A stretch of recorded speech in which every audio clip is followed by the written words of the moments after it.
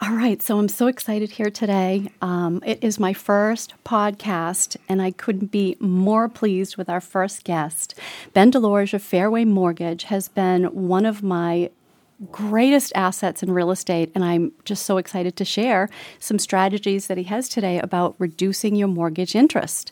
What do you have for us today, Ben? Oh, hi, Michelle. Thanks for having me, and I'm really excited about our first podcast too. A couple of strategies that I brought today are buying mortgage points and temporary buy downs. That's what I'd like to talk about today. Sounds great. So they sound the same to me, honestly. I know they're not because obviously I'm in the business. But tell me about buying mortgage points. That sounds bizarre. Can you share a little bit more on that? Sure. So long and the short with mortgage points is they're more for the long haul. And they cost a little bit less, but they also reduce your payment a little bit less. And you can only buy so much. And then the federal government shuts you down, before your mortgage becomes a high-cost mortgage, non-qualified. So really what it's going to come down to is what's going to benefit you at the time, right? Do you need it for qualifying? Do you not need it for qualifying? And that kind of, as a loan officer, that's going to really dictate, what's the best option for you. Right. No, that sounds great. Now, remind me, please, what quantifies a mortgage point? Is it $1,000? So 1 point is $1,000, or how does that work? So 1 point equals 1% of the loan amount. Okay. And generally, it lowers your interest rate by about 0.25%. Okay. And I know that probably doesn't sound like a lot, but in the grand scheme of things, it does make a big difference, doesn't it? 0.25 point when qualifying? It can. Okay. I try to tell my clients, let's look at it this way. Let's say that 1 point is $2,000. Let's say we have a $200,000 loan and you buy 1 point and it's $2,000. And that saves you roughly $30 to $40 a month on your mortgage payment. Now, if you need that amount to qualify and become eligible, okay, it's worth it, right? That's the long haul. When is your break-even point? You kind of weigh your odds. But if you don't need it to qualify, and I have this conversation lightly because you never want to offend anyone. True. Can you just not go out to dinner once a month? Do you need to put that $2,000 up front and just maybe adjust your budget a little bit? So I love that. Sometimes people can say, you know what, maybe I don't need to go out one extra night a week or a month, and I can make that money up. Okay, good. Or how about just giving up coffees? Yes. Right? That would do it. I know for me in 1 month. Yeah. Kate and I buy, cans of coffee versus going to Starbucks or Aroma Joe's. Exactly. So for $30, that could be picked up pretty much anywhere, I think, for most people. Yeah. Right? And you can generally get away with 2 points before you need to be concerned with being overcharged on a mortgage, and then you can no longer go over that. So realistically, let's say you have $100 savings in your payment. Mm-hmm. Can you make that up someplace else? Is it possible? Right. But most people refinance within 7 years. So where's your break-even point?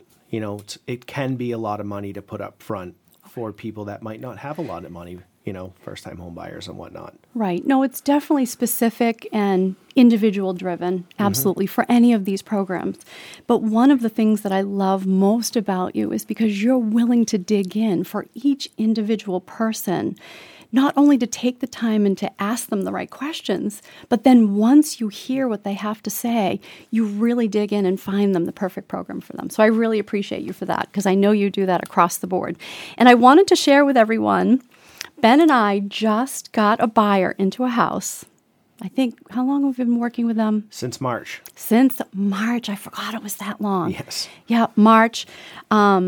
They worked really hard. They have been to school. They have great jobs. They've saved a lot of money, but the market just did not really put them in the best position because they had their price point was in a pocket that was extremely difficult. Mm-hmm.